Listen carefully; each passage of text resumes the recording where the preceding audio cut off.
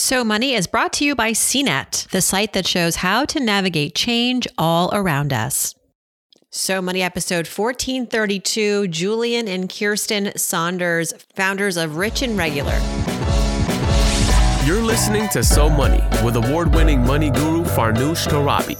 Each day, get a 30-minute dose of financial inspiration from the world's top business minds, authors, influencers, and from Farnoosh herself. Looking for ways to save on gas or double your double coupons? Sorry, you're in the wrong place. Seeking profound ways to live a richer, happier life. Welcome to So Money. And that led to this huge conversation and reveal that I had credit card debt and it was completely normal for me. And he said, if I had known you had this credit card debt, I never would have dated you. Whoa. That's what led to the breakup because I reacted and left. Welcome to So Money, everybody. I'm Farnoosh Torabi. Would you ever date somebody who had thousands and thousands of dollars in credit card debt? Well, for our guest today, that reveal led to a breakup, but soon after they reconciled and not only got married, but started a mission to help others like themselves achieve financial independence. Our guests are Julian and Kirsten Saunders. They're on a mission to bring more education about FIRE, financial independence, retire early, to the Black community. Together, they've paid off $200,000 in debt. They've quit their jobs and they've launched a brand called Rich and Regular to share their journey with others. They're here to talk about how that initial breakup actually led them closer. They got married, they paid off debt, they started a business. Julian and Kirsten are also our only couple on our list of Next Up honorees. Take a listen. Julian and Kirsten Saunders, welcome to So Money and congratulations on being one of our Next Up honorees. Thank you. Thank you for having us. We're excited to be here. You are called our money power couple. You're our only couple on the list. You are the package deal, as Next Advisor writes. You're married and you're the couple behind Rich and Regular, which is both a podcast and a blog where you talk about sharing finances with your partner, raising kids to have a positive relationship with money, and creating generational wealth. You are changing the perception of financial independence to include more regular Black families like yourselves. This is so special and cool. I would love for both of you to talk a little bit about how this journey began for the two of you. How did you become this money power couple? And then starting Rich and Regular, all of that. Take me to the beginnings. Yeah, so there's a lot there. So I'll try to be brief, but it really started the day that we met. We were like a lot of other couples that met at work. We were work wives and work husbands, and then we decided to make it a real thing. It's probably the worst kept secret in the office at the time. But things got hot and heavy really fast, and then it flamed out. We had our very first conversation about money after a vacation and a disagreement around how we were going to pay for it. And it forced us to confront a lot of really uncomfortable things. And we broke up. We didn't talk for a while, which was super odd because we worked together. So just imagine, all of those things going on at the same time. But then when we came to our senses and got back together, it became a bit more of a curiosity. It was like, wow, how come no one's talking about this? And at the time, this was like 2012, there weren't a lot of people that we knew in our close friends and family circle that were admittedly talking about some of the challenges or discomforts that they had in talking about money with their partners. And we realized it was like, because it's a huge taboo. And so this is a problem. And so this is when we started to get creative, and we happened to stumble upon the financial independence movement. And there seemed to be like this bubble of people who were the opposite. Like they were totally open, probably a little too open about talking about their money and all these other details. And we would go to share it with people, and it just did not really resonate with them. And so that's when the wheels really started turning for us. And we're like, all right, this is a bit of a marketing problem and then a bit of a storytelling problem, because we knew that storytelling and all of those little things really sort of helped to cut through the tension a little bit. And so that's when we decided that we would start sharing our own embarrassing and sometimes frustrating stories in a way that just helps. Embarrassing story. We love a good embarrassing story. Right. It works. Kirsten, take me back to that first fight over the trip and the money. What was the battle over? Yeah, so back then I was a young hot girl in Atlanta, living my best life, You're eating still Burger a King. hot young girl living in I'm a little older now, but back then I used credit cards the same way most Americans use credit cards. It was an additional supplement to my income. I was living way above my pay grade, and I had amassed a huge amount of consumer debt. And so when Julian recommended this vacation, I planned to put it on my credit card and had no plan on how I was going to pay it off. I was going to continue making the minimum payments. It would get added to the stack of debt that I already had. And in his mind, we were going to go on this vacation, come back, and then buckle down and have, peanut butter and ramen until we could pay it off. And so I was very confused when we came back, and all of the romantic grand gestures and happy hours, all of that stopped abruptly. And I was super confused about it. I thought I had done something wrong on the vacation, or maybe he realized like we're not meant to be together. And so I asked him about it. And his question to me was, how are you planning to pay for all this stuff? Because at the time we were making the same amount of money. So he knew like, you clearly need to cut back in order to pay for what we just did. And I was like, a credit card, duh. Like, and that led to this huge conversation and reveal that I had credit card debt and it was completely normal for me. And he said, if I had known you had had this credit card debt, I never would have dated you. Whoa. That's what led to the breakup because I reacted and left, and that was the end of the relationship. But to Julian's point, after a couple of weeks, I was like, what's so bad about it? And that kind of started my own journey into the next level of financial literacy, which is like understanding how expensive it is to carry that kind of debt. This is right around where I hide my face and I interject what's coming next. I think that's a really understandable impulse to be afraid of, you're extrapolating, you're thinking about your future. You're like, oh my God, this person has a way different concept and relationship with money than I do.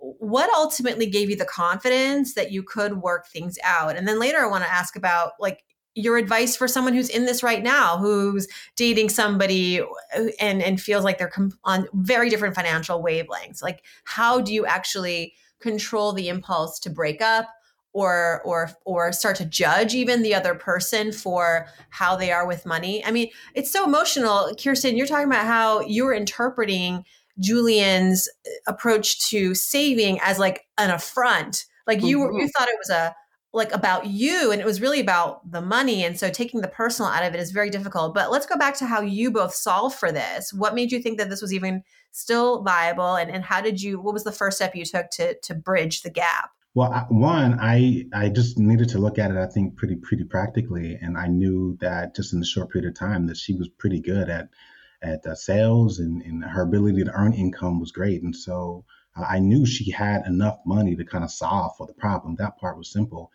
And even as I was getting to know her, like I knew that anytime she was kind of confronted with something that was challenging, she always found a way to solve it. And so it was really just a matter of choice. Like, did I think she was willing to apply all of that discipline and skill set to kind of solving this problem? And not even as an ultimatum, because I didn't want her to do it for me. I wanted her to realize that this is important to me, but that she should really be doing this for herself and for a much larger reason. Like, as we started thinking about and talking about some of the things that were impacting our community and what our union might represent, even in our family and in our community, we were really like going deep, probably a little too deep, too early, but we, in a very weird way, kind of sensed what was possible and felt like, all right, this is kind of bigger than us. And I think the rest of it was really just love and saying, hey, like there's enough here for us to at least explore this together. And we both have something to work on, right? Like clearly it's not just her and the debt. Like I brought a lot of baggage with respect to debt, and I needed to kind of get that in check. Mm-hmm. Yeah. What I'm just listening because what I'm, as you're speaking, Julian, I'm hearing the advice, right? The big picture for everybody is to root and anchor the relationship in something beyond money. Like it's not just about money. It's about what do you want your relationship to represent? What are your goals? What is the legacy you want to live? What is your future? And getting on that common ground is often the first step, because the reality is a lot of couples come to the relationship with a whole different bag of financial issues. And Maybe we could talk about that a little bit. Like, how were your upbringings different where you arrived now in this relationship with these different, initially different expectations and understandings of money? Yeah, we always say my upbringing was more like the Cosby Show and Julian's was more like Good Times, meaning I grew up in a standard kind of middle class family, two-parent household, and he grew up. Cosby's were rich. I don't know. They were. Yeah, we were not to be clear, I'm not a fan of we're more like Family Matters. Like I was more of a Laura Winslow than a Rudy. But Julian grew up a child of an immigrant single mom in Brooklyn in the 80s. So very different environments. I was in Atlanta in the 80s, and Atlanta is known for being a place where Black families can come build wealth. We had Black government officials. We hosted the Olympics. Like it was very upwardly mobile. And so what I saw from my parents, who were both employed in corporate jobs, salaried employees, was them using money as a tool to build a greater quality of life. It's how we got to visit our cousins, how we got to bring friends on vacations. And so I just kind of extended that. What I had removed was how long they had been working, what they already had established, the fact that it was two of them and not just me and my, entry-level paycheck. So I missed some assumptions in there, but I was just kind of replaying what I saw. And when Julian, to your point, when he said something about it, it felt like an attack on my character. It didn't feel like you're just overspending and being irresponsible. That shouldn't be important to you because maintaining this credit score or this, debt balance is more important than that. And so I couldn't hear that. How about you, Julian? Yeah, I think the word that is typically used to define what I was going through was like scarcity mindset, right? I grew up pretty much on the brink of being poor. I was always of the belief that money was hard to come by. When it did come, it didn't last long. And so anytime, it wasn't even really just her, but anytime I would see people spending money loosely, it sort of felt like it was flippant or wasteful, or as if they didn't appreciate how hard other people had to work for these kinds of things. And so I just immediately, it just triggered kind of like a sense of incompatibility. Like there's no way this is going to work. Now, on top of that, my previous relationship had kind of fell apart because of financial issues. There was a lot of bad things happening there. And so in addition to these beliefs, like I also had like very recent experience where I was like, all right, this is a huge red flag. In fact, I was so convinced. I was like, thank you for revealing this so early, as opposed to us sort of going further down the road and us really kind of intertwining our lives. And so it was deep for me. And I'll be honest, even now, 10 years later, like I still have moments where, I'm paying attention to the nitty gritty details, and again, call it inflation fears, call it, old habits dying hard. But some of those things I think I've learned can create friction and kind of lead to unhappiness. And so we spend much more time now finding a balance between the two, where we obviously need to make sure that we're enjoying and creating a good quality of life for ourselves, but also for our son. And so you got back together, and it wasn't even just about building wealth. You really, you're in the FIRE community. You want to bring FIRE to the Black community. Tell us about the launch of Rich and Regular and what the idea was behind that. And are you still working in your, I'm using quotes, like day jobs, or have you retired? Like, tell us where you're at financially. Yeah, so we launched the blog in 2017, and we called it Rich and Regular for a variety of reasons, but primarily is because we realized that when most people thought about being rich, it was kind of in tandem with being rich and famous. They didn't really understand the idea of the millionaire next door. And for sure, there really weren't a lot of visual examples of a Black millionaire next door. And that's important because people need to know that, hey, these people do exist. This is something that is possible for you. And we kind of realized that that's what we were kind of pacing towards.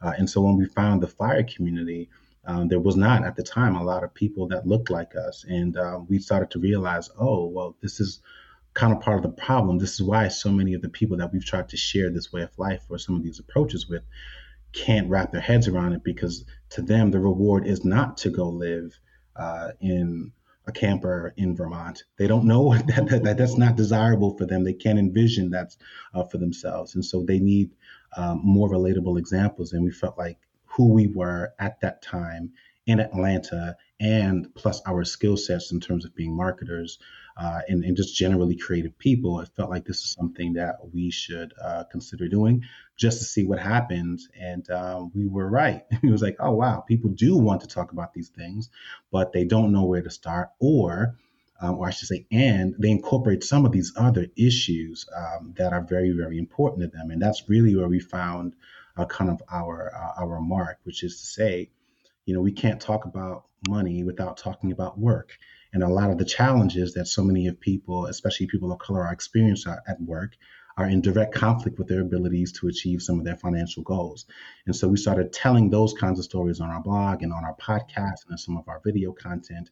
And basically you used a different use case to make the case for why people should be adopting the principles of the FIRE community.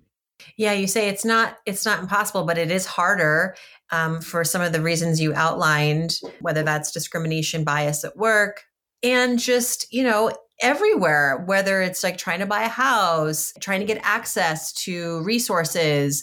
There are a lot of headwinds that are unique and exclusive to people of color. You bring up these case studies, but then what are I don't want to say like solutions, but what are the workarounds, right? Like, how do you combat systemic racism on your journey to FIRE?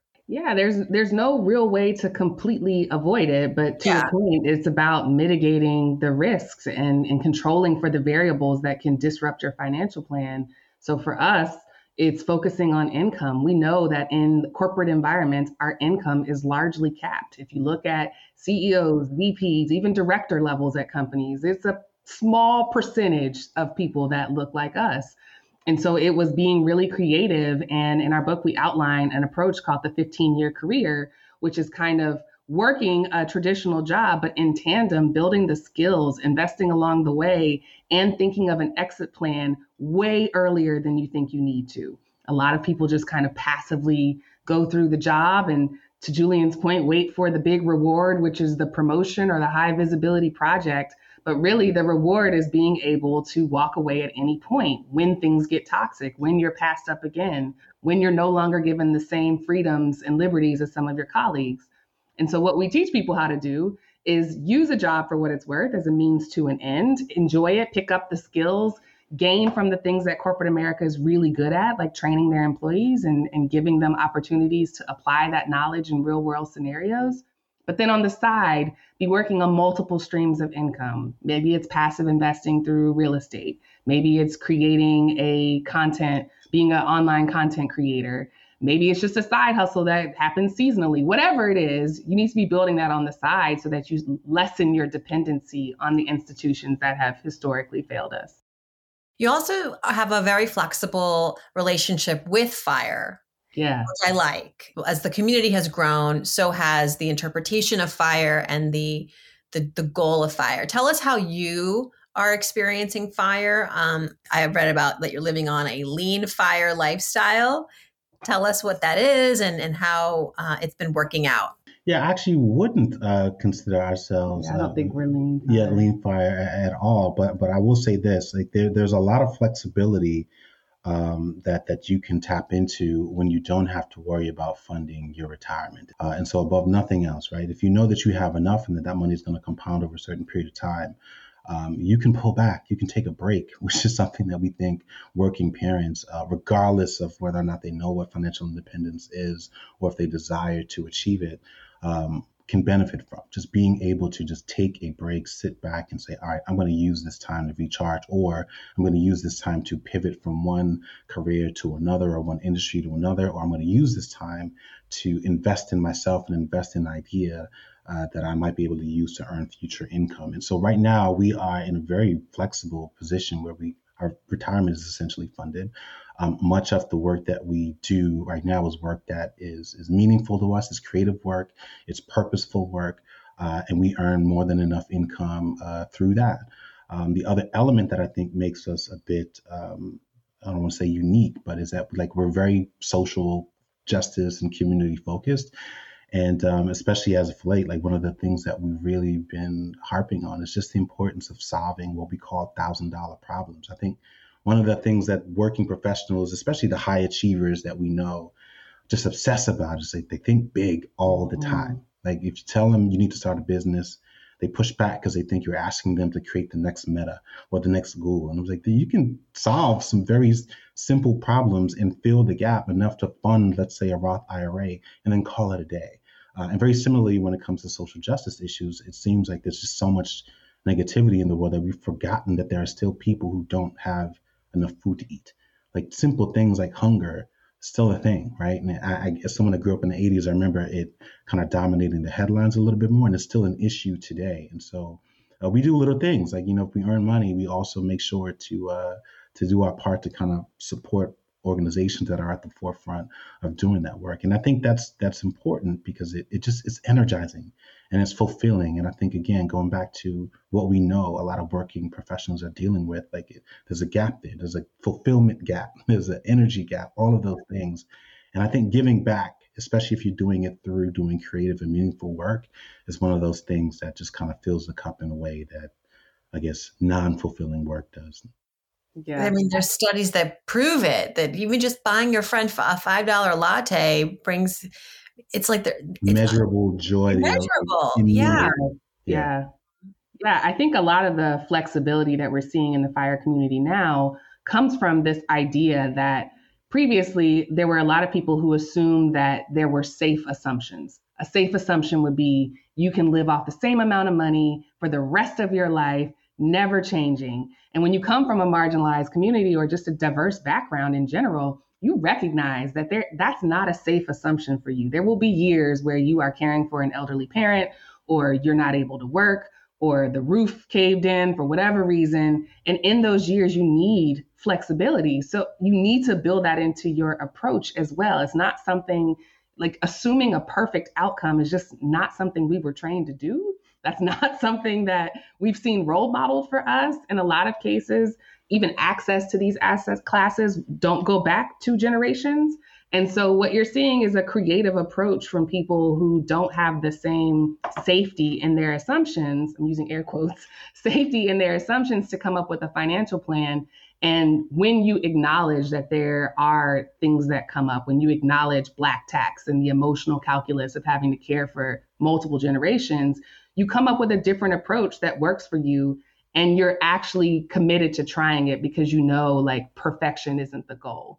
So our goal is really just to, again, show a more sustainable way for communities of color and other people to show like it's possible, but you have to kind of get rid of these kind of old school rules of thumb and safe assumptions in order to want to keep doing it, right? Imagine if you thought your weight was supposed to stay the same every single year of your life. It's like, that's not real. Bodies change, financial situations change. So, and then there are just some things that are flat out wrong. But we buy into these myths, and this is everybody. We're all like, victims of this. What are some of the myths that you want your audience to like recognize and get over? Because the sooner they do, the quicker they can start to really live their fullest life. I think one of the, I don't know that I categorize them as myths, but I'll throw it out there is beliefs. Okay. But or assumptions, but the approach that people take when it comes to saving rate, which is to say, like we buy into, let's say, this notion of this general rule of thumb of 10 to 15%, but we fail to factor in that that's requiring a consistent saving of 10 to 15%, assuming you are willing, able, earning just as much money. And there are just very few examples of that, especially in our community. And so what we're trying to encourage people to do is to take advantage of periods of high income when they're here, because they are not going to last forever. And there's very little evidence to suggest that for the vast majority of people, they can do that, put it on autopilot, set it and forget it. If you can, congratulations, and I hope it stays that way for you. But for the vast majority of people that we know, and certainly in our community, they're not really able to do that. And again, this is where it intersects with work and, let's say, diversity initiatives and all of those things. Like, you are assuming employability. In some cases, you are assuming upward mobility for a 30 to 40-year horizon. And for a lot of people, that just does not quite pan out. They end up with underfunded retirement funds. And so we're really, encouraging people to say, hey, I know you were totally looking forward to balling out. for the next 5 years because you got that big job. But just consider this. Let's look at the data a little bit and just imagine like how different your life may be 10 years from now if you were to reevaluate what you consider to be a high savings rate. So you should be aiming more so like in the 20s if you can. And if you can't, then we need to be having much more conversations about income and not budgeting or trying to save. Yeah. I have so many of these, but to piggyback on what Julian is saying, I think there's also the belief that you have to wait every paycheck to save 15% versus just like front loading it and maybe going aggressive for 2 or 3 months. And by the end of the year, like you have the same amount of money instead of spreading it across 12 months. So just getting out of the cadence of a biweekly paycheck when you're thinking about your financial plan is helpful. There's a belief that when I say income, I mean wages. So people tend to conflate the two. And they think that their income is capped at whatever somebody is willing to give them versus your income being the amount that you decide that you're going to make this year. That can be inclusive of wages, inclusive of side hustles, inclusive of birthday money, Christmas money. It can be whatever number you decide. That's another prevailing belief. There are beliefs around how old you have to be to learn new skills. So there's a lot of beliefs that people are too old to learn different things or try different things, or you're too young to try different things. A lot of ageism that is internalized in our messages about money. And it's basically all the isms. Like you are not spared of any isms, regardless of what your racial makeup or gender demographic is, whether it is nepotism, ageism, racism, sexism, capitalism, whatever it is, there's going to be a version of beliefs that come with that. And you kind of have to ask yourself, what's the cost of not thinking counterculturally if what you're doing isn't getting the result that you want? I love that. Do you also agree that there's just too much shame running around, people being made to feel guilty or wrong for not following certain rules? I'm going to do an episode on this because I just think it's fascinating and I don't think it's getting any better. Like we think we're so woke, we think we're so connected and inclusive and engaged as a financial community broadly. And yet there's still people out there that are not flexible. They are not flexible. They are like, you have to do it this way. And if you don't, you're a bad person, you're wrong, you're this and that. I mean, that's part of it too. It's very easy to fall into that trap of feeling less than because you're not doing it the way others are preaching. It's one of those, we were talking about this last night. We're trying to figure out if there was a decision tree around people who decide to share their income and kind of use that as like a marketing tactic or their investment returns versus those that don't and just focus on teaching and storytelling. It's interesting because shame works as a motivator in some people. Their chemical makeup. I know. And there are other people where shame is completely debilitating and it prevents them from moving forward. And I don't have an answer. I do think that the tone of personal finance has typically been very shame oriented, very like, if you're not doing this, you're not smart. What's wrong with you? Right. Yeah. Or you're problematic or you're this or that. Or the problem. Yeah. Yeah. And we tend to avoid labels because nobody is just one thing. Like we're all different things in different moments. And it goes back to being curious about like what led somebody to have that reaction in that moment, what led them to draw that conclusion. If you care, the other solution is to just avoid anything that makes you feel like you can't move forward, right? I think there is a misunderstanding about what a safe space is in personal finance. A safe space doesn't mean you're never emotionally uncomfortable. You will be emotionally uncomfortable as you confront all of this baggage, as we've called it, but it doesn't mean that the space isn't still safe. I think where we've gone is like anything that makes anybody uncomfortable in the least is no longer safe and no longer accessible to a lot of people. And it's like, well, some of this work is uncomfortable. So we have to get used to that. It's just hard because a lot of it is taking place on social media and that doesn't allow for the nuance that we're having in this conversation. Yeah. So I don't know. I think the answer is to kind of balance where you're getting your advice and role models from. Don't just be a Twitter scholar or a YouTube scholar.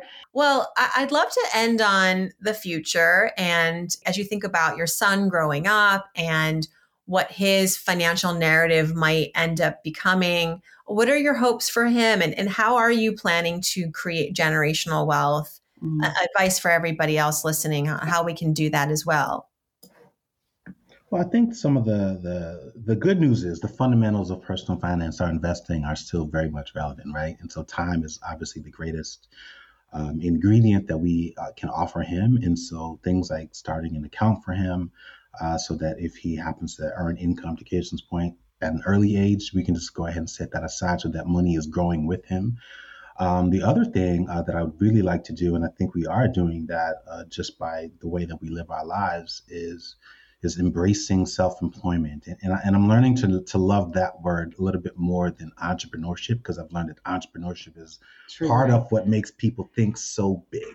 Yeah. And even self-employment, I think some people are that way, but it's like just earning income on your own. Like I want him to continue to find ways, and we'll do our part to nurture his intellect and curiosity to say, hey, that's a great idea. I wonder if we can sell that. I wonder if we can earn income from that. That way he just sort of gets the wheels turning and he understands how to kind of bring ideas to life at a very early age. So that's one of the things that or a couple of the things that we're doing now. And we'll see. Ask me again in about 15 years. We'll see how it works out. Well, you're on an incredible track, and we're so grateful for being able to spend some time with the both of you, Julian and Kirsten Saunders.